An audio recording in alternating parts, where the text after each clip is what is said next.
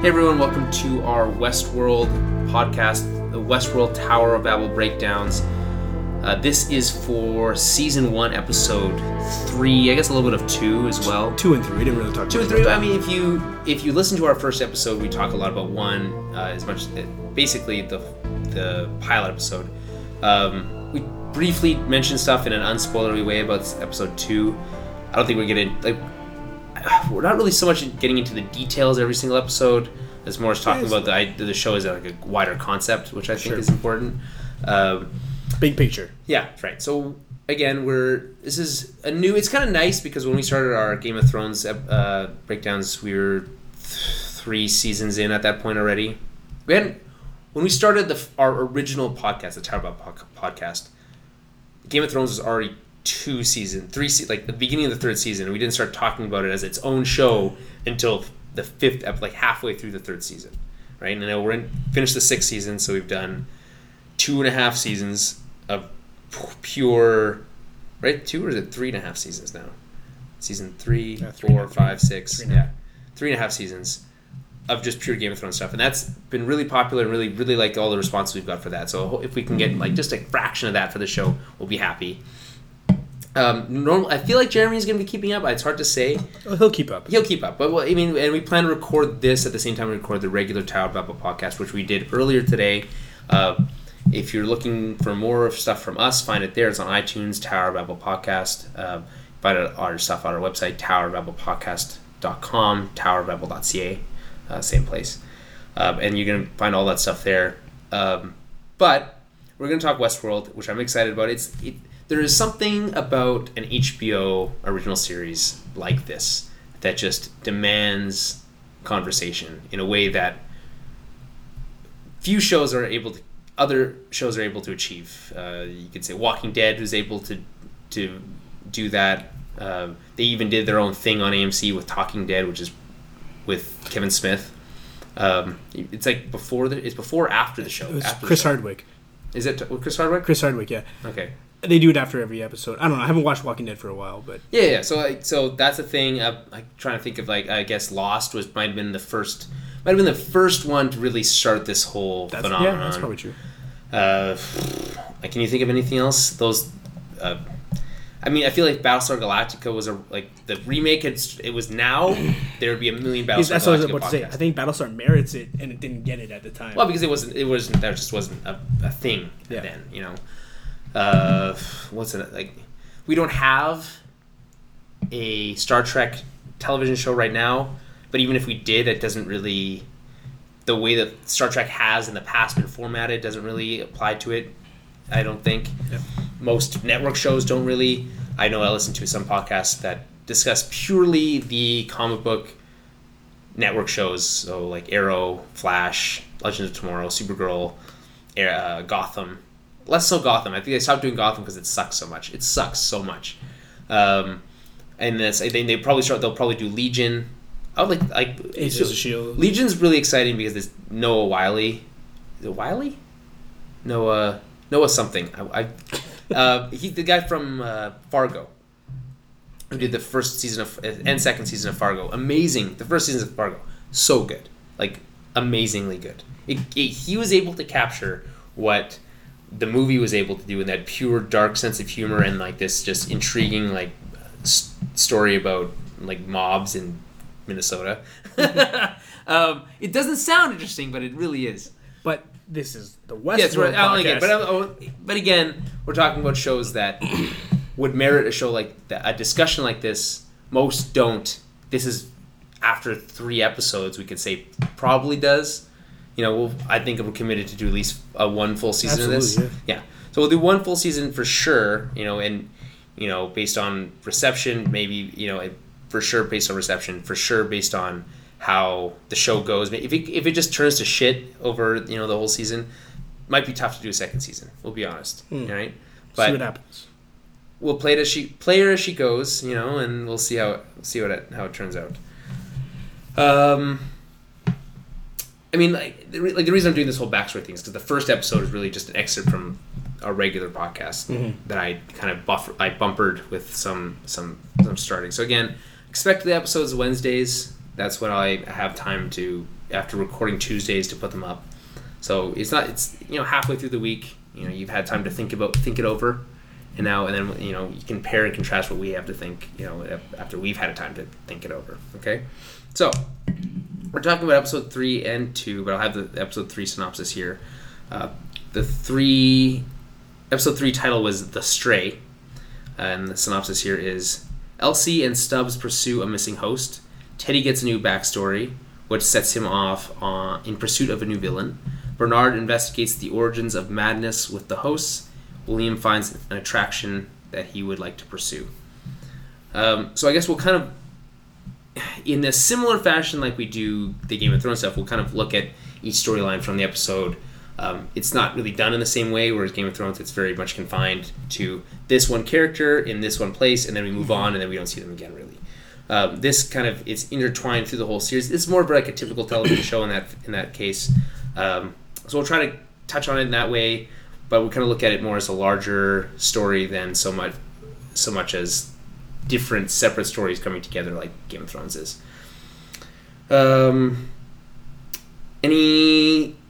So far, I guess, Dan, what are your thoughts? Are you invested so far? See, I'm invested, but I was invested from day one. Mm-hmm. Like, this show sold me right away with the trailer. Conceptually, yeah, absolutely. Yeah. This is right up my alley. You're a big fan of Michael Crichton. I am a big fan of Michael Crichton. Michael Crichton, as you might as someone might call him. You probably shouldn't, but you can if you want to. I've read most of his books. I like the except concept. For that pirate one for some reason. This one Pirate Cove book. Sitting there looking at me. Just looking at me. The only one. No, I like the idea. I like the I've always liked books specifically, or concepts of artificial intelligence, or different altered reality and different perceptions of reality, rather, right? Mm-hmm. So that's a huge theme in this show. I mean, that's for sure one of them. That's like there's like 1,000. Like you get. I would argue that that's a very large theme in this show. I'm not going to perception of reality. I'm definitely not saying it's wrong. I'm just saying that there's, and we talked about this in the first episode of the podcast, vaguely, just basically saying that the way I see the show is on three levels. Mm-hmm. Okay, and I'll just reiterate this one. Okay, the first level being the host and guest level, what they experience. So the host being the robots, and the guests being the visitors to the park and their experience. Second level being the people maintaining the show, or maintaining the park, creating the storylines for the park and their interactions and how that relates with the first level. Mm-hmm. And the third level being the actual television show itself of Westworld, and how the creators and writers are able to create a compelling story with both levels and below that, and intertwine that in a way that is intriguing, interesting. Okay. Right? So that's fair. I don't know if we necessarily need to discuss that third level. Like, I personally don't like that meta kind of stuff. Like, don't like to think about the I think it's important because it like our discussion earlier today in our Tower of Babel podcast about Red Dead 2, outside influences have influenced this show, and it would be strange to ignore them in a purely contextual. It's like talking about Game of Thrones and never mentioning George R. R. Martin. It'd be strange to do that, you know. I guess. So you talk about what's influenced Michael Crichton, or the creators of the show, and how his original film and follow-up movie, which he didn't direct, or the television show, short-lived in the 70s. It's important to consider that in context, not so much as the world itself. So there's two different ways to look at again, three, but you could just consider the show storyline and the contextual storyline, which influences the show. So it's important. I feel like it's important to discuss both, specifically for this one, where we're talking about like some wider concepts. I mean, obviously, we're going to compare it with Game of Thrones because they're both HBO original series. They're both shows that we talk about. And I mean, it's just we're just talking about two HBO dramas that are making it, that have a huge amount of viewership, and it'd be silly to not to at least consider the similarities between how they're doing, because it's the same people, not making them, but the same people ordering these shows. Okay. Right? It's not going to be a huge part of it, but it'll really come up. But today I want to talk about a lot about some of the theories. Now there's 2 episodes. Sure. The 3rd episode we've watched now, but after the 2, a lot of fan theories have come out. And I want to talk about some ideas that you might have based on those, I might have, and whether some of them have already been debunked or not. I have some quotes from, I've read a couple articles, some from IGN, some from Slashfilm. I've explored some of the theories. There's a lot, to say the least. Episode 3, I liked episode 3. I did a lot. It's one of those things where I read a good article today, at least the beginning of it, because I have to get down to record here. What is Westworld about?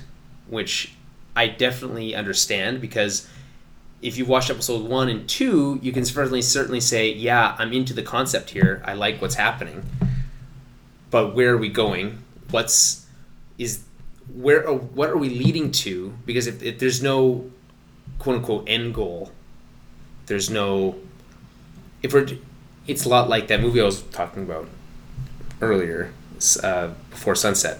If it's just an experience, that's fine. But I would like to know that's what it is early on enough to understand that. Because if you go through 10 episodes, it'll be a lot like Lost otherwise, where you say, hey, we set up all these mysteries, but we don't plan on actually paying them off. We're just here to experience stuff. Fair enough. I also don't think you need to be explicitly told what an experience is going to be before you experience it. Like, come on, let's just watch it and enjoy it. Fair. Again, that's fine. Try to find meaning in it, absolutely, but enjoy the show and see what you see. So, okay, if I asked you the question, what is Westworld about? What would you say? Okay, earlier I mentioned a concept that I think has been coming to my mind more and more when I watch Westworld, and it's primarily humanity's hubris in terms of technology, right? Our reliance on technology, when I say hubris, we mean like we rely so heavily on technology we become blinded to its possibilities. So with these robots, for example, there are some of them that are showing aberrant behavior, and that wasn't something that they planned. And that's a theme in a lot of Michael Crichton's books. Jurassic Park and Timeline come to mind immediately, because it's, again, our hubris. We have it all planned out, so we don't consider these other contingencies. Or as Dr. What's his name in Ian Malcolm, we might say, life finds a way. Finds a way. Chaos. You did let me do the impression. Was that an impression? No, that life finds a way. Okay. That'll score you a B. Yeah, I'm sorry, it's not that great. Whatever. No, but that's the point. Is that we invest so heavily into these technological systems, and we don't necessarily have a plan for if things go wrong, tail up. Yeah, I think that's not the main theme necessarily, but that is a theme of the show, and it's an important theme of the show. And I feel like specifically with episode 3, there's some revelations that we get, specifically with the some of the characters. We're talking about Jeffrey Wright's Bernard character, where we find out that these aberrant characteristics, behavior that they're showing, might not be all on its own, right? Well, even in episode 2, we found out like he's kind of like this guy pulling some strings, not necessarily strings, but so the impression I get from like watching episode 1 and 2, if I remove 3 from it, put myself in that mindset, is that he was talking to her, Dolores, because it was never seemed out of place to me. Like he was talking to her in a context of what was happening, at least in the way I was watching it, and trying to understand what was happening, and not in a shady like subversion kind of way, which we find out he is doing. Yes. In the 3rd episode. Okay, well, but he does mention we don't tell anyone about what we're talking about. Episode 2 he says that. Yeah, and episode 1 he says that. You're right, but the way I interpreted it was from a character perspective. Yeah. Like right. You don't tell anybody else in Westworld. In Westworld that we're talking. Fair enough. That's how I interpreted it. And maybe that's not how they intended it to be interpreted, but to me, in episode 3, the reveal was those conversations were not supposed to be happening. Cool. Where in episode 1 and 2, it seemed like that was okay. That was just a part of the diagnostics thing that he's doing. And I gotta say, everything that Evan Rachel Wood and Jeffrey Wright are doing in those scenes is phenomenal, out of this world. It's just a masterclass in acting. Yeah. A masterclass. Absolutely. Like, it's just insane. The way that, like, to me, Evan Rachel Wood, Evan, by the way, not your first, it's not a, like, it's a girl's name. You just don't see that very often. It just doesn't happen very often. Okay. Anyway, Evan Rachel Wood is just she is completely believable as a non-person, if that makes sense, right? Just absolutely, totally spot on. And basically everyone who does play the host is really good, but she has like a next level. And then when she's in Westworld, it's entirely believable as a real person. You know, like you wouldn't be able to tell the difference between her and a robot. You know, it is like you have to run the gamut in terms of an actor. Yeah. To be able to turn it off and on like that. I mean, and the thing with, like, I like Jeffrey Wright, but he's in every role, he's very one note in most of his. I don't know if one note's the best way to put it. One note's not fair. But typecast, I said, typecast for sure. And like I said the first time, he's a master of the over the glasses acting. Like, yeah, like you can look right over those glasses. Just, they're at the perfect angle so that you get a little bit of this, but a little bit of emotion at the same time. Deep baritone voice that just sounds nice on the ear. Yeah. Absolutely, like he'd be a great podcaster, for instance. Like it just sounds so good. But those scenes specifically, like, just, I think, and based off of, the 3 episodes, are going to reveal to us more about the overall mystery than almost any other scenes will in the entire series. I mean, and they're overtly giving us information a lot of the time, but they weren't the first 2 episodes. They were this episode, right? The exploration of this consciousness, what they talk about, like, he has this really great conversation with Dr. Ford, Anthony Hopkins in this episode, talking about what happened with his original partner, and why he comes to him saying, "Hey, what's going on?" It's kind of a weird dynamic. So basically, he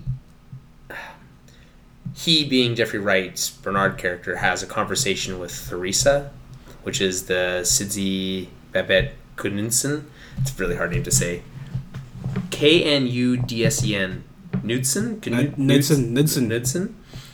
Sidzi. Sidse. Sidzi. Sure. Sitz Babette.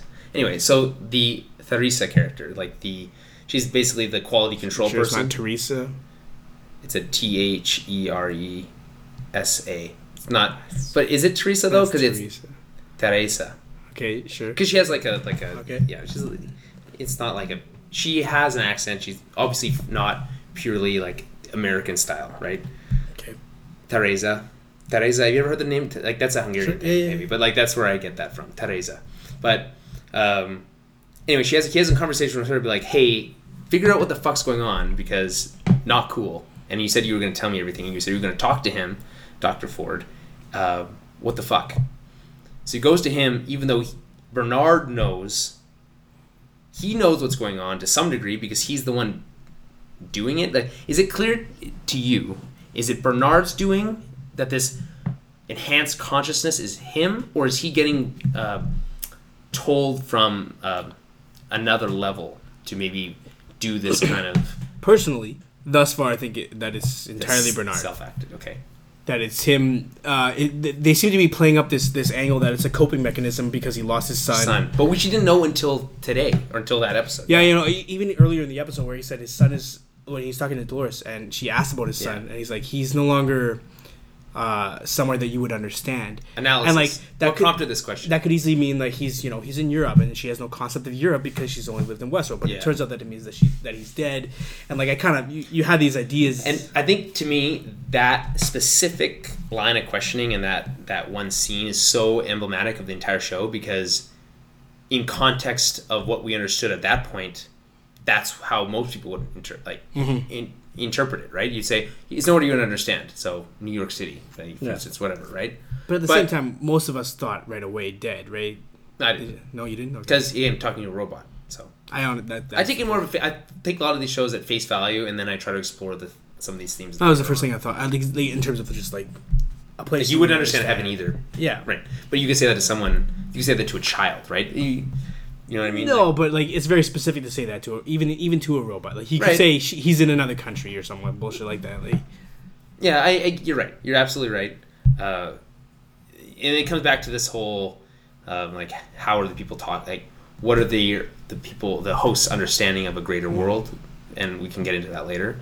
But what I mean is by emblematic of the entire series is that scene with the context of what you knew at that point has a certain meaning, and then when you come back to that after a revelation later in the episode has an entirely different meaning. Yes. And the whole conversation, the reason he says, asks why she asked that question in the first place, makes a lot more sense in retrospect, right? Like most shows do, obviously. Mm-hmm. But I feel like this show is playing on those. Like that's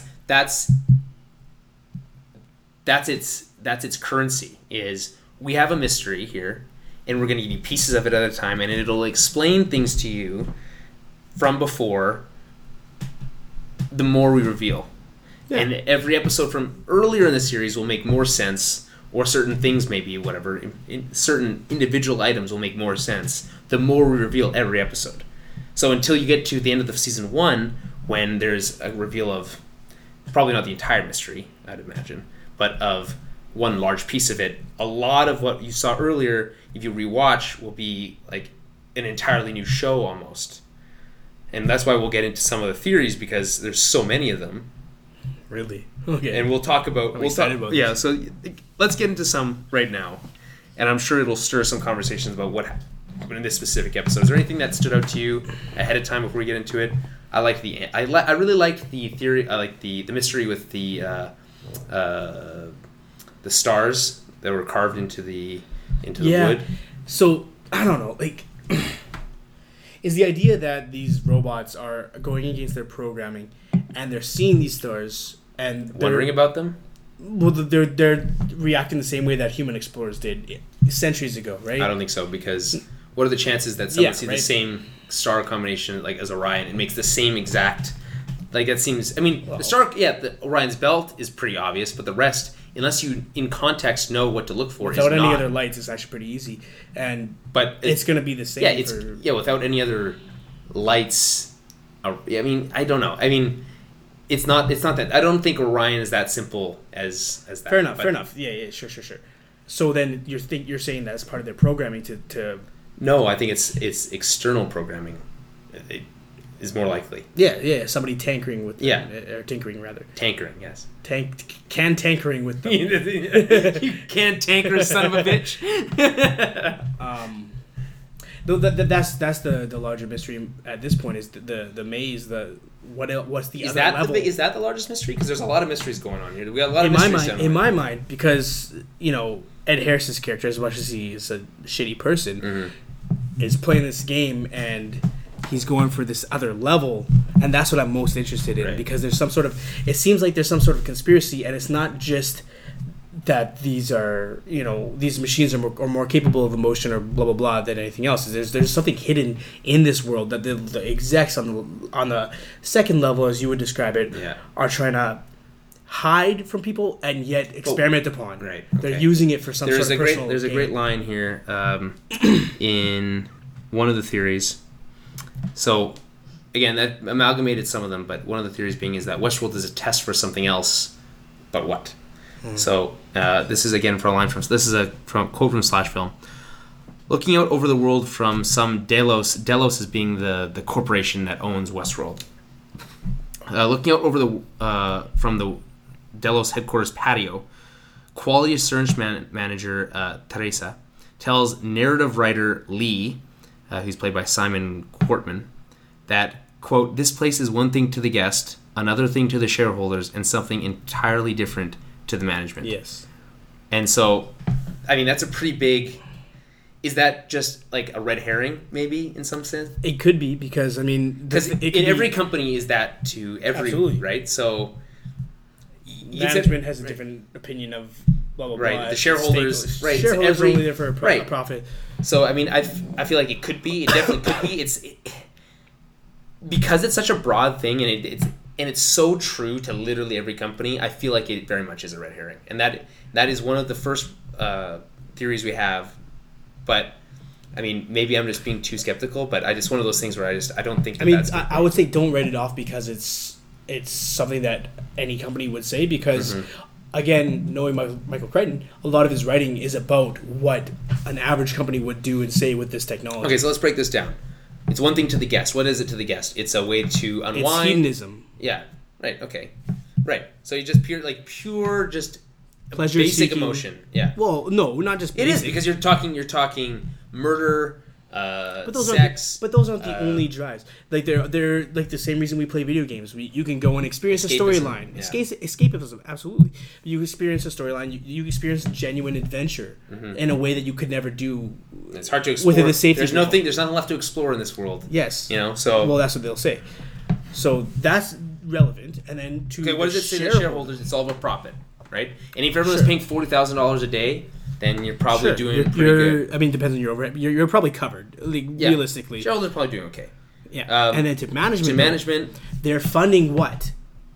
They could be funding any sort of experiment. We went down to level 83 in the first episode to get to where Anthony Hopkins was talking to that dude. Yeah. Like, how many sub-basements are there in this facility? And how many... And what's in them? What else are they doing? They can't just have bodies standing there naked and silent. You know what I mean? Like, the idea that that's a thing is so funny to me. No, but like... Sure, there are plenty of bodies that are doing that currently, but there are also, you have to assume, bodies that are being experimented on or some sort of other thing. But the question is, how does that relate to humans? How do these robots, what does it teach us about humans? Yeah. All right, so let's move on to some other theories here. Okay. There's a whole bunch of them. This one's a big one, and this is a huge one, and I don't think it's going to be answered at any time soon. And I got a bunch of quotes here from Jonathan Nolan. Yeah. Jonathan Nolan. Christopher Nolan is not involved in the show. Different people. His brother, though. Still different people. And Lisa Joy, who is Jonathan Nolan. Yeah, Jonathan Nolan's wife. There you go. The theory being that Westworld does not take place on Earth. So, I mean, it comes from a lot of different places, right? That the idea that these people are...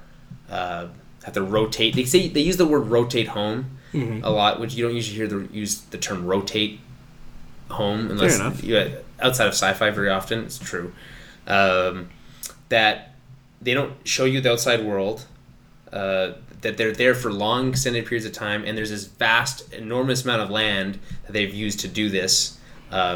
And presumably in some future, there's probably not that much land you could use to do this kind of thing, right?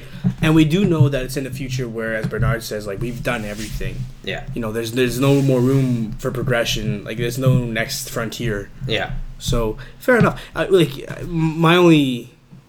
Like, all I'll say about the series, like, so what? Like, what is... That doesn't really do anything. It doesn't, but it does play a larger role. If what the show is only about is... Westworld itself and not the greater world that exists in, then yeah, it doesn't matter. But people are interested. But even then, people are interested in what the greater world. It's a fair thing. I just feel like that's not going to affect the story. Again, it's about context. It probably won't affect the story, but it's about context. Okay. So I'll just read out this quote here, and this is from Jonathan Nolan, and he's talking about a conversation he's recalling with J.J. Abrams, who's an executive producer on the show. You probably might notice that Bad Robot thing that come up at the end of... Yeah, he does everything, apparently. His company, Bad Robot. And so he's talking about, and I'll just give a little context to this conversation, is that... Loud. What? I'm going to go get more beer. Read it loud. Okay, anyway, so... Well, you want to hear this, don't you? I'm listening. Okay, all right, so that's fine. I'll read loud. Quote, in my memory, I was conflated that the hovercraft sequence, which is from the original Westworld series, when they arrive in the park... was the Space Hotel from 2001, when he's talking about 2001: A Space Odyssey, which are completely two different movies. But in his mind, Jonathan Nolan had conflated the hovercraft sequence from the original Westworld movie with the Space Hotel sequence from 2001: A Space Odyssey, and then said to JJ, is this park even on this planet? The important thing for us was, when you come to the series, you have no idea where you are. Disneyland is in a parking lot in Anaheim, but it's spectacular, and you forget where you are when you're inside, right? So you could say, well, maybe it's on some crazy asteroid, or some, whatever, right? But but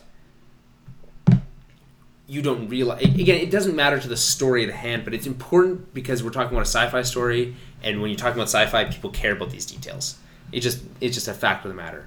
And I wanted to talk, said we're going to talk about it at like as a big picture. And that's a part of the big picture. Sure. So this is Lisa Joy talking about the communication terminals that Bernard uses in this third episode, which are basically just like FaceTime. Regardless of where they are, the park is very, very vast, and you don't rotate home very often. You don't have an open communication where you can just pick up a phone. Even senior people have to go to the comms room because the park is protecting their intellectual property. We're hoping to paint a portrait of the culture of the corporation. Mm-hmm. Makes sense. They have phones, but it just works like like intranet. You know, it's like only in the park. And like, I mean, there are jobs. I've worked jobs where I work 10 days on, 4 days off. I know people that have worked 2 weeks on, 1 week off, sort of thing. Like that is a rotation. But we're talking months. This is huge, but I know that there are jobs out there that are like that. Yeah. There have to. But when working those jobs, did they call them rotating home? No, not the 10. Well, no, it's a rotation. Yeah, you're right. But they never call that. No, because it was such a small period of time, I guess. But I don't know. I'm just saying, I don't. None of that really speaks Mars to me. No one's saying in Mars. No one's or asteroid or whatever. It could be anything. Some people are speculating VR. This is something we should talk about. My sister said the same thing. Like, it's some sort of you plug yourself in. It's a consciousness that you're incorporating a body down there, which would explain a lot of the weird sort of physical rules about the world. Mm-hmm. How people can die, or hosts can die, but guests can't. I had some questions about that on the Twitter feed today or over last week. Yes, Max Bernard. Yeah, he did the Facebook. Max Bernard. So I didn't want to say anything because he hadn't watched the episode yet. Yeah. And he was asking about like the bullet rules. I actually do have something on that. We'll get to that. Okay. This is Jonathan Nolan on the Delos Corporation intellectual property. Quote, in Westworld, the value of the park is all in its intellectual property. It's all in the code. So regardless of the park's location, they would be extremely careful with the code in making sure it's virtually impossible to smuggle out of the park. So again, speaking to maybe it being off-planet. And there's the privacy of the guests. You're not going to have a good time in Westworld if somebody's Instagramming your activities. I'm amazed that Las Vegas has survived the Instagram age. In episode 2, when the guests come in, we don't see this, but we assume these guys have cell phones that they're not allowed to bring in the park. We very much think that this is a path where culture may be going, that will be overexposed and sick of the interactions of our lives, that will hunger for places that offer disconnected privacy. We'll hunger for a moment where we can go back toward having some privacy. I love that. I think that's very poignant. Yeah, it's really smart. You think about like people who go out for dinner and like stack their phones on top of each other or whatever, put them all in the basket or whatever. Yeah, these are the craving disconnection. It's why people go camping. It's why people. I mean, it's not why people go camping, but it's absolutely part of it. It's part of it for sure. You know, it's when I go to my cabin. There's one room in the entire cabin that has internet connection via cell phone reception, right? The rest is completely just if you're on the lake, there's nothing. You know, you can take pictures and that's great. Everyone loves taking pictures. Everyone's taking pictures for years before internet existed, right? Great. And you can post them when you get home. Good for you. But you go to these places to escape reality, where reality is everything's connected. And this was people were talking about this years ago, where it used to be you go to work and you do your job and you go home and you live your life. But then email to your phone happened, and now you couldn't go home and just live your life because you're getting work emails to your phone at 7 p.m., right? And then people were saying like, I'm working all I do is work all the time. The expectation is that I'm supposed to answer that email at 7 o'clock at night, even though I'm not at the office, right? So people nowadays are looking for that kind of thing, and it doesn't prove or disprove any of the not on Earth stuff, but it is interesting backstory. And the more we get into this series, I'm going to try to find as many quotes from the creators as possible because it offers a lot of insight. Let's see here. What else do we have? Let me go to the gun thing, how the guns work, right? Okay. So this is from Jonathan Nolan, has explained that, quote, it's not the guns, it's the bullets, unquote.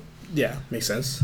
We thought a lot about this. In the original film, the guns won't operate guest on guest, but we felt like guests would want to have more visceral experience here. So when they're shot, it's sort of the impact. They're called simunitions. It's a stupid fucking simunitions. The U.S. military trains with rounds like these. We're talking like the ones we're talking about. But there's a bit of an impact, a bit of a sting, but that's not entirely the consequences free for the guest. My mind immediately goes to, well, what if you're shot in the eye? Like, would you lose your eyeball?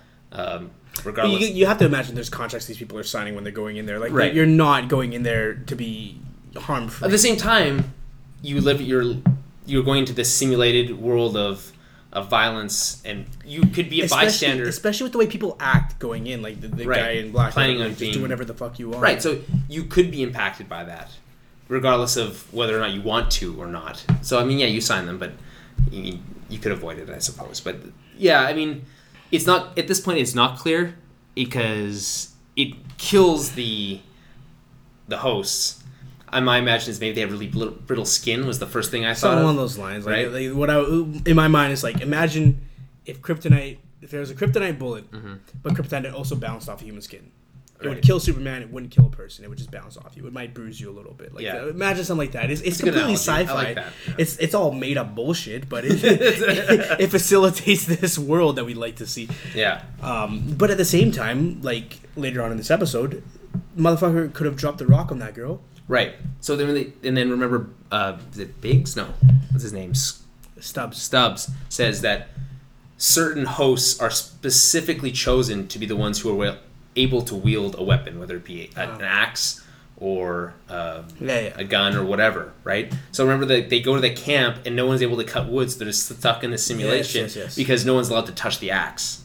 Right, except for that one guy who wandered off. So I mean, that's a smart little piece of programming that they it is like incorporated there. I do like that they give us these hints at this greater understanding of needing to have to think about these things. Right, you can't just have any person be able to pick up a gun, any host be able to pick up a gun and shoot. Understanding the consequences. Like it just doesn't work. But at the same time, part of the novelty of this place is that you have to have hosts who will aim a gun and shoot a gun at a guest. Yep. Like that has to be programmed into that as well. Like the guy in episode 3 who shot William. Yes. Right. Exactly. Speaking of William, we got another theory. This one super intriguing to me. Okay, I love this one. Whether or not it's true, but far-fetched. The Man in Black and William, Jimmy Simpson's character, are the same person. Fuck off. Get the fuck Stop. out of here. No. Stop. No. Listen, so you might think that this episode might have debunked that, right? They speak about an event 30 years ago that broke the significant event that took place. That's more just like a tease to the movie that happened like 45 years ago. Okay. Whatever. But we already understand, that was already a theory, was that original movie was canon. With this, it's not. It's just a nod to that. Okay. So when they talk about that event 30 years ago, that's not canon. But, so the theory being that the Man in Black and William are the same person, we're seeing two different timelines play out at the same time. Okay? You're seeing the original version of Jimmy and his older self later in life coming back to the park trying to unravel the mystery. Right? Kind of like it now. Right? I kind of like it already. Right? Cool. In theory, there's certain scenes that might disprove it. That's why he and Teddy have a rapport. He's like, oh, we're old friends. Yeah, I mean, so it's hard to say, but again, it's there's certain scenes that disprove it. For instance, there's a scene in the second episode where Biggs, is it Biggs? Stubbs. I don't know why I keep calling him Biggs. He's like saying to this, like, this guy's doing whatever. He's like, he can have whatever he wants. So if that's the case, is like, then they would all be up at that. They would all be up that level, but I don't think that it's not played in that way, right? Because they're exploring the malfunctions that are happening now. So that one, which no one talks about, is kind of, they could ignore it and just, if that's the case, they could just move on. But there's another scene in this week where Dolores recalls the scene where she's raped by the Man in Black. Mm-hmm. That also could disprove it, or it could just be playing out two different timelines. Right. So I'll read out this Sean Fitzgerald article from over at Thrillist. And so he has to say this. Dolores experiences deja vu when she returns to the ranch. Viewers witness two versions of the same scenario through her eyes: bandits murdering her family and someone dragging her into a barn. In one instance, she sees her new dad and Westworld's version of Yosemite Sam.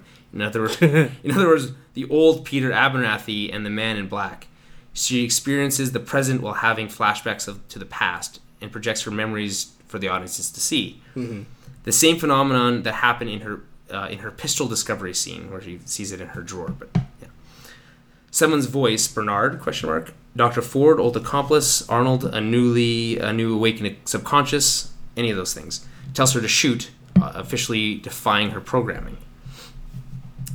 The episode ends with Dolores retreating from the farm and stumbling into William's arms. It's hard to tell exactly what's happening, and more importantly, when it's happening. But remember, Dolores sees her new dad first when she remembers her old dad. The mustachioed bandit locks Dolores in the barn first, then she remembers the Man in Black. The pattern is present, past, present, past. If the end of the ranch scene follows the same pattern, Dolores receives a bullet to the stomach first, then she remembers escaping to Williams unscathed. In other words, the last scene of this episode is a memory of the past. So I see. Right? It's super convoluted. It's just wraps itself up in itself. I'm more inclined to believe it's not the case, but it sounds so cool. It's hard to ignore. It does sound cool, and it also the way episode 2 starts with that William and they look kind of coming like in. They do kind of look like whatever. Anybody can. Yeah. But with those guys coming in episode 2, it seems like it almost seems like a different time. Mm-hmm. Episode 2 starts, it seems so out of place. They also talk about episode 2 starting with a Delos logo. This is where this all started from. Looking older than the Delos logo we see in the time, which is kind of a weird thing. Yeah, I don't know. All right, let's move on to another theory. So I'm going to read from a couple of these here. We did the Not on Earth one. Then we did the Westworld as a video game, virtual world thing. I mean, the obvious one is that some of the human characters we're told to believe are human are actually hosts, right? Mm-hmm. That seems like the most obvious. That's the Battlestar I'm a Cylon thing. Right, exactly. So if you had to guess which of any of the human characters were actually hosts, who would it be? An interesting one would be Teresa. Mm-hmm. I think it'd be more interesting that Ford was one. Ford? I mean, of course it'd be interesting, but it doesn't make a lot of sense. Unless you conflate this with another theory, is that some of these characters are actually hosts based on real people. Okay, I can believe that. Right? That would be a logical place for it to start. Mm-hmm. I think Teresa makes sense because she's just she's the CEO sort of thing. Like she doesn't seem like she, in one of these things she's called the quality control officer. It would sort of make sense for them to have somebody they could control in that position. Right. You know what I mean? It really depends on what their larger goals are. But there's a major risk, right? So we come to establish that certain hosts are retired after a certain amount of time, that certain hosts break down every once in a while, right? If you put a host in a position of power like that, you risk her breaking down and revealing that, and that being that'd be a pretty big deal, I think, if you were any of the characters working below this quote-unquote person, right? Mm-hmm. You think? You have some pretty fucking big questions, like, who else am I working with that's not a real person? Definitely. Or am I even a real person? What if they all are, and the whole park and all these breakdowns are a way for them to diagnose this and to keep themselves running? That's a whole other... I feel like that's way too big. Yeah, that's way too big. I know, that was stupid. But and all these robots are just they're there for the money. The robots are robots. I don't know. It's weird. Okay. So Bernard is a common one. That Bernard is in fact. I don't believe Bernard is. I like to believe personally at this point that he's human because he has these human emotions. Mm-hmm. The death of his son affected him. You say that, and he's but doing something about it. Consider that with Teddy's storyline, where he had no past, and all of a sudden his past involved this old friend of his. It was programmed, and that's now a major part of his backstory. Sure. Where Bernard, I don't all of a sudden he has a son that never. I don't see the benefit of having Bernard do that. I don't see like who's Okay, I guess the question is who's programming it. Second level. Yeah, Second. exactly. 2.5 level. And what's the benefit there? Because just finish it. Like, I'm trying to be quiet. There's no way to do it quiet. Because ostensibly at this point, all he's doing is fucking shit up in the park, right? Mm-hmm. He's creating problems. So how would this benefit anybody programming it? Unless it was a exploration in trying to enhance this AI to a conscious level. Okay, and maybe it is, and that consciously puts guests in danger, so it can't come from a corporate level. Right? It has to be a renegade. No, it has to be a renegade within the system. You say that, but there's definitely corporate entities in the world that aren't necessarily concerned with the user, right? Yeah. So, but they understand. They care about longevity. Yeah, they understand at a greater level that if they harm the user, it harms their ability to. Your park is done. Yeah.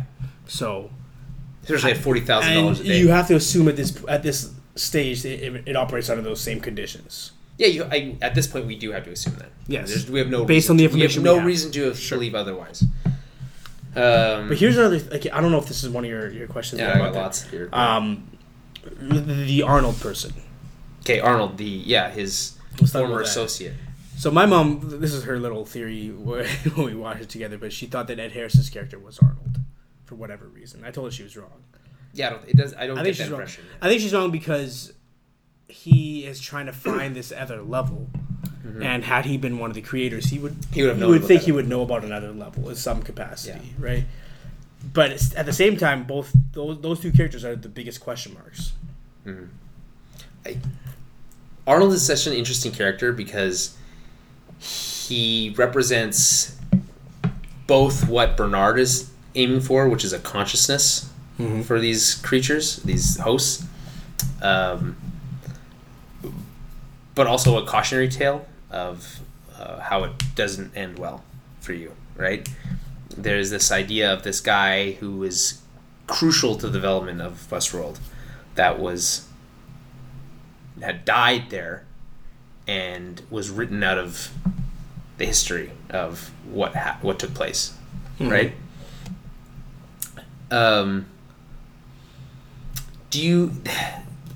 I love the idea. I can't remember what the term they used of this subconscious that they give these hosts.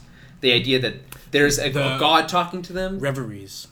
No, it's not the reveries. It's this. That's part of their subconscious. No, but that's not what they're talking about. They give it a whole other term. And that conversation he has with Ford, he talks about this theory that a theory they used to have in the old days that God speaking to you through your own mind would then become your own subconscious, or you hear it as your own voice. I remember the conversation. You're right. Yeah. And they have a term for it. I can't remember what it's called. It starts with an A, I think, or a sounding word. But that they're all speaking to the same Arnold character, like he was the one that programmed them, and that all makes sense. And the thing with the show is just like Lost is you could say, okay, well maybe you can take it at face value. Yeah, that's the case. Ford said that that's the case, so that must be the case. Probably not the case, right? Like you have to assume that everything you're told probably isn't the whole truth, even if it is a partial truth, right? So I don't know. I don't know where to go from that, but it sucks to talk about this kind of stuff on episode 3 because we don't have that much information about Arnold specifically. But isn't that the whole point of this? Well, no, that whole point of this. I mean, like we don't even have like hints to go off of. Like it was just speaking. Arnold. It was purely the concept of Arnold in this episode, because it's not shown from any flashback perspective, which can also be biased from a biased narrator perspective, yes, absolutely. Or whatever. But we're literally basing this off of purely the conversation between Bernard and Dr. Ford. So we have no other further truths other than what to just take at face value from what Dr. Ford was telling us. Who has already held, what do you make of, from episode 2, the young child character that he interacts with? Oh yeah, I forgot about that entirely. That kid... It's clearly something that he programmed himself. Because it has similar life lessons that he... It's almost like a young him or whatever. Or like a kid that he would, like... But they don't grow. And that's the first thing I thought of. not why program, but if you're Ford, why create a child version of yourself that never grows? Well, he doesn't need it to grow. He needs it to bounce ideas off of its existing consciousness. So imagine he's capturing the consciousness. Like, imagine if you could talk to your 10-year-old self, and that was preserved. Always the 10-year-old self, knowing what it knows. But what do I have to gain from talking to my 10-year-old self? A perspective that you've But lost. what can I get from talking to any 10-year-old that I can't get, that I have to because it's still you. specifically speak Because to it's my still 10-year-old you. self? You'll find grains of reasoning there that you would make connections with that person. That you It's with really hard anybody to, else. I think about In because theory. there's Of no course way it's to know. theoretical. But yeah.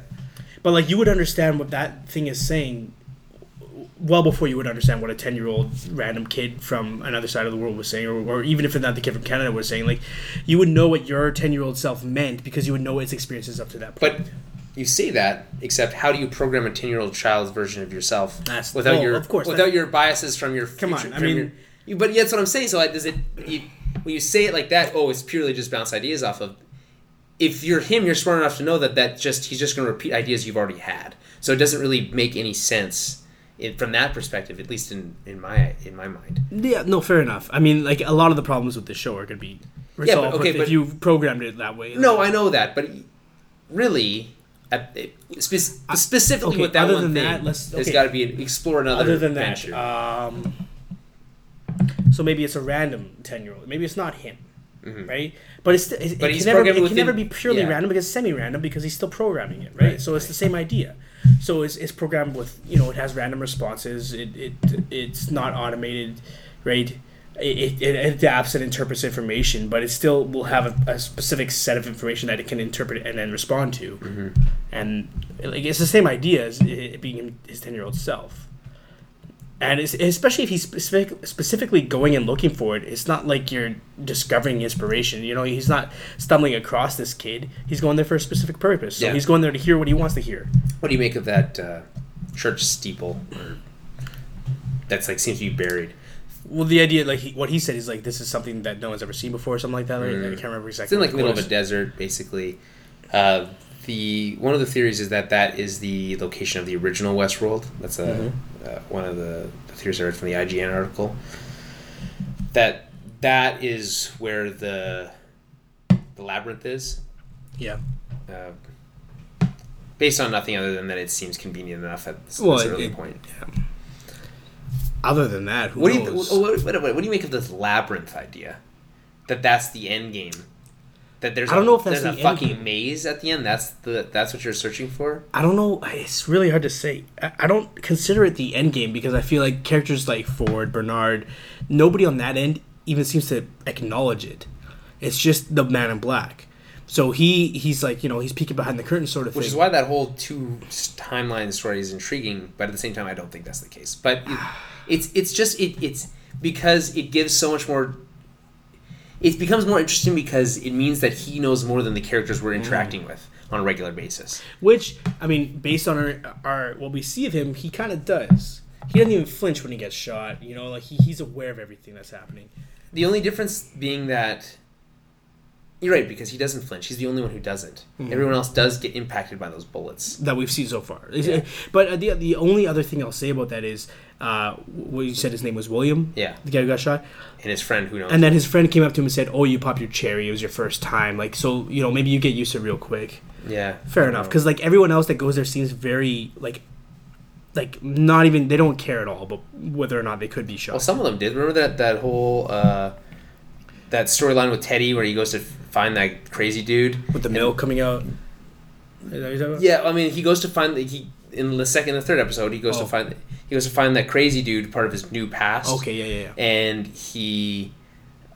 they're on this like expedition with the sheriff, and the sheriff gets killed. But there's actually a guest with them the whole time, or one or two of them, and then they get ambushed, and he's like, "Oh, I didn't sign up for this," and he like takes off. Yes. With that black guy who goes back and and tells Dolores. I don't know what to say. Like, I mean, that could easily be attributed to it being their first time too. If you want to go down. Yeah, I mean, it could be. I just feel like people still. I feel like what would be the point if you? It's like playing paintball. You know that it doesn't. It's not going to kill you. But you don't want to get shot. But you don't want to get shot, right? So this would have to be on a different level than that. Do you think so? Because when you play, I mean, on a conscious level, you understand that you could just go take those shots and just shoot whoever you wanted, right? Just take the shots, who cares, and just shoot whoever you want, right? On a conscious level. Yes. But you don't, because you know it hurts you, and you don't want to do that. It's not worth it, right? So if you're in the game, at the end of the day, it's like you're role playing, right? Because that's really what it comes down to. This is just like large scale LARPing, right? So at the end of the day, you're like, well, it kind of ruins the immersion if I get shot and I don't die, right? So, and that's what I think about a lot. I'm like, well, cool, it's fun and all, but you get in a shootout and you win every time. It's like, it's cool, but what's the point of that? You know, you know what I mean? To me, if I went to Westworld, that would be the first thing. I'd be like, it's fun for the first little bit, but then as soon as you can't lose, it's like a game with cheat codes on. A video game with cheat codes on. It's like, you can never die. What's the fun in that? You can't lose. If you can't lose, what can you win? So, I mean, I feel like we've gone way off what we were talking about, but looking at the show as a video game, the way I look at video games is important. Because it's very much based on that. But like you said earlier, like you compared to paintball or airsoft at the same time, like nobody you don't choose to get shot do that, because it's one of those, again, it breaks the quote unquote rules of the game. And say you have other hosts, you have other guests playing. It's like, yeah, cool, man, good for you. Both of those examples, paintball or airsoft, you get hit, you have to put your hand up and go back. Right. Like, that's it's not even an unwritten rule. That's a rule. It's a written rule. Yeah. But in Westworld, there's no equivalent. Right. So you just get shot and you just keep going. So again, what fun is that? You get shot, you get back I just don't up. understand what the fun in that is. Because you look at the man in... Again, like you said, it's about immersion, though, right? The Man in Black is like... He's like terrorizing people like all the time. And it just seems like these hosts At the same time, though, they and the control officer are aware of what he's doing, and they're like, yeah, he can do that, but that it's implied that not everybody can do what he does. Right. So there is some kind of rules. Yeah, we just haven't heard. There's things that they can do to stop people from just fucking around and ruining other people's experiences, because at the end of the day, it's about the customer's experience. And there's more than one person there. Yes. Yeah. All right, so let's go through some more theories. We go through the robots. It's hard to say who. At this point, it's too early to say. I don't think there's any way to know. There's no hints at this point, I don't think, about which human, quote unquote, human character is actually guessed. The Man in Black was involved in the critical failure 30 years ago. Is that another theory? What did he say in episode 1? He said, I've been doing this for 30 years. 30 years, exactly, okay. Yeah, I've been doing this for 30 years. So I've been coming back here for 30 years. So, I mean, not a huge leap, for sure. We don't know anything about that quote-unquote critical failure from 30 years ago. And again, to me, I think that is just a nod to the show, not a canonical, or to the original movie, not a canonical one. Yes. But just to say, hey, that happened. For a long time. Yeah, and they picked 30 years. The movie actually came out 45 years ago. You know, so great and all, but like, it's not. I don't think at the same time. Why? You should interpret it that way. To have both him and that catastrophe happen in the same like. And the fact that he sees this higher level, so maybe what do you think then? Like, okay, let's assume none of the other theories. Let's just concentrate on into this one. Man in Black involved in the event that happened 30 years ago. Mm-hmm. Do you think he was instrumental? Assuming that was one of his earlier times coming there, maybe his first. Mm-hmm. We could assume maybe. Something happens. Is he someone that is a hero at that time? Helps people? Helps stop whatever started in the first place? Clearly he's just a customer. Like he's probably just some but dude. he was. But maybe he like any other action movie, just a regular, he's a Die Hard style. It's a Die Hard style story. He's just a regular guy, just a regular cop who gets involved and has to help stop whatever's happening. Right? Is that maybe what happened, and that's why he gets these extra privileges because he's now like a savior. He helped save the company. I see what you're saying. So you think that he is what stopped the catastrophe, right? Like he's a part. Yeah, either a part of it or a major player in what helped prevent it or stop it. He was a customer, and something that he did prevented the part from like going completely ending Armageddon, entirely. and then Yeah. That's fair enough. Like, which would be a complete reversal of the original movie, where the Man in Black is like the Terminator basically, and just killing everyone, who is a robot in the original movie. Okay. So visually, he looks the same as the original character from the original movie. He wears all black, right? Black hat, but it might just be a subversion of that whole idea. I mean, he's acting very Black Hat thus far. Right, but he's been doing this for 30 years, right? So he's just bored of the old stuff. I mean, but you could say that he was White Hat. You know, like every hero that lives long enough eventually becomes a villain. Daniel. Sure. Right. So that's just a theory. That's just like speculation based off of that. Just that one idea that I was given. I do like that theory. I mean, again, it's like this tough episode 3 that we don't have any reason to think or not think these things. I just like the idea that, hey, we're going to give nod to this original movie, and this happened, and it was such a straightforward movie. Hey, technology goes bad and starts murdering everybody. Cool. And this one specific host robot is just so badass, pretty much very Terminator. It comes up before Terminator. But just takes bullets, just never stops, right? Uh-huh. Is like the main villain of the film. So we're going to nod to that original movie, not in a canonical way, and then have this guy do the same, not in a canonical way, but instead of being the villain of that story, he was the hero of that story. Here's the other thing we didn't really talk about, though. Like, what if the Man in Black is one of the robots? You know what I mean? That's also another, yeah. Like, if he's one of those, if he just defied his programming, he just got around it. Then how do you explain he's allowed they to are do aware whatever of he him, wants? yeah, and they let him, they give him amnesty. I don't know.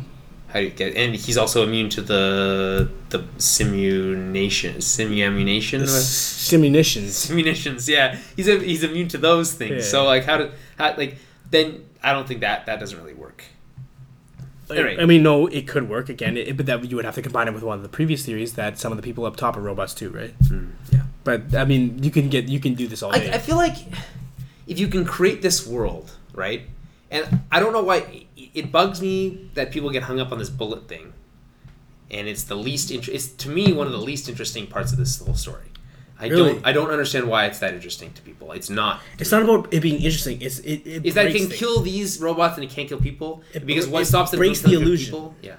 Right. It's like the rules don't seem to make sense, and they seem to be convenient at certain points. Right. Well, because if they can't kill people, then there's no risk to anybody at any time, which kind of ruins there's no stakes then, right? Yeah. Which is important. But at the same time, I'm willing to just accept the logic of the world and say, sure, but you attribute to a piece of programming. But what we've talked about earlier is we're not even sure what this world is. Is it on another planet? Is it a simulation? Yeah. Is it some? We don't know yet. There's just no way to know. There's just no way to know. So and then how does this all apply? Yes, I just don't know. But I think of, for instance, Battlefield. Okay, the video game. Battlefield 4. I'd be very interested to see how this goes. In Battlefield 4, I think it started in Battlefield 3, which wasn't the case before that. Every single bullet fired from a gun was calculated. Yes. And programmed. To hit a certain location, bullet drop was calculated, windage, all those things. Yes. Before it was just you shoot, it appears at the other end. That's it. And there was no projectile between the two. Nothing could get in the way, right? Or they changed that with Battlefield 3. I think it was Battlefield 3 or 4, where each bullet was an actual projectile fired from a gun that could be interacted with in a real world space to some degree. I mean, there's obviously some it's not a perfect simulation, obviously, right? But if you can do that now in a video game, right? What prevents you from saying, okay, every bullet has a computer in it and understands when a person is a person and when it's not. And those leaps aren't far from me. And just can be like, okay, it hurts this thing, it doesn't hurt that thing. It's not these bullets hurt these things, and I feel like there's no bullet in all of Westworld that can hurt an actual person to kill an actual person, right? So but they can, all the bullets can kill a host. Does that make sense? Yes. So he says it's the bullets, not the guns. That the bullets are making the decisions, not the guns are, but the bullets are all the same, but they're deciding whether to hurt or not to hurt something. I mean, clearly, if they have the technology to create these robots, they have that seems plausible to me. Yeah. And one of the problems that sci-fi has is that they take too much time to explain things like that. That people might get hung up on, but at the same time, it kind of takes you out. It's like, who cares? Like, come on.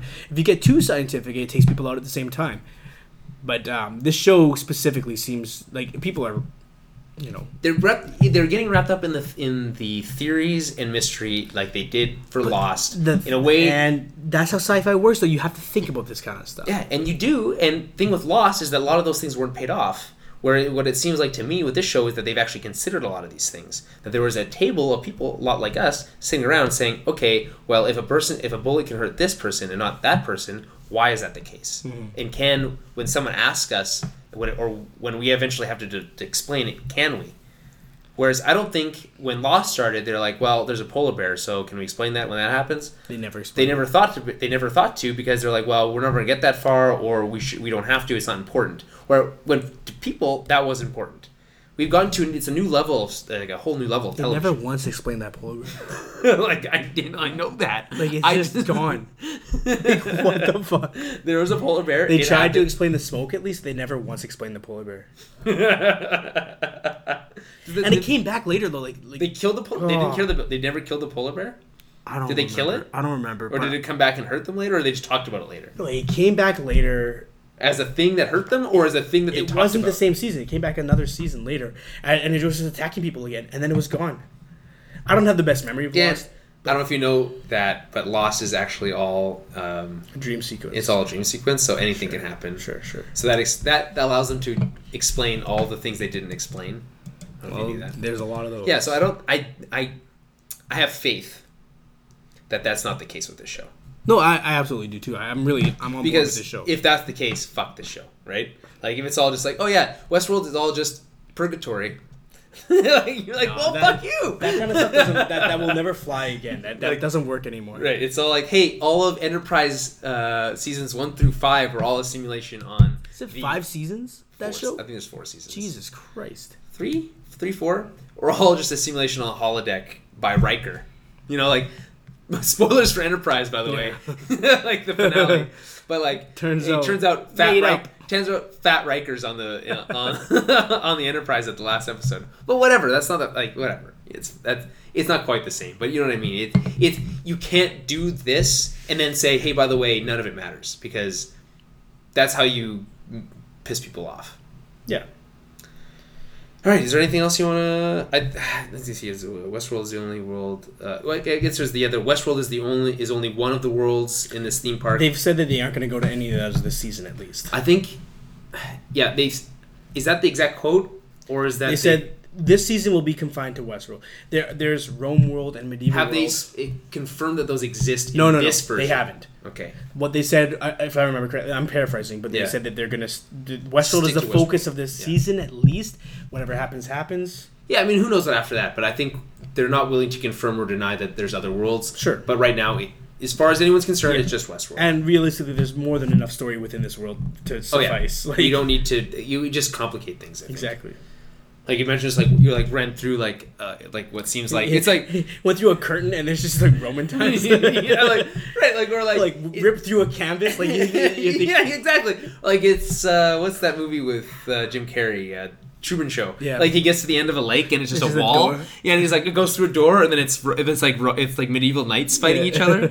So I mean that's not going to work, but because based on just the way that they're describing it, it's just they're making it try to be as realistic as they can.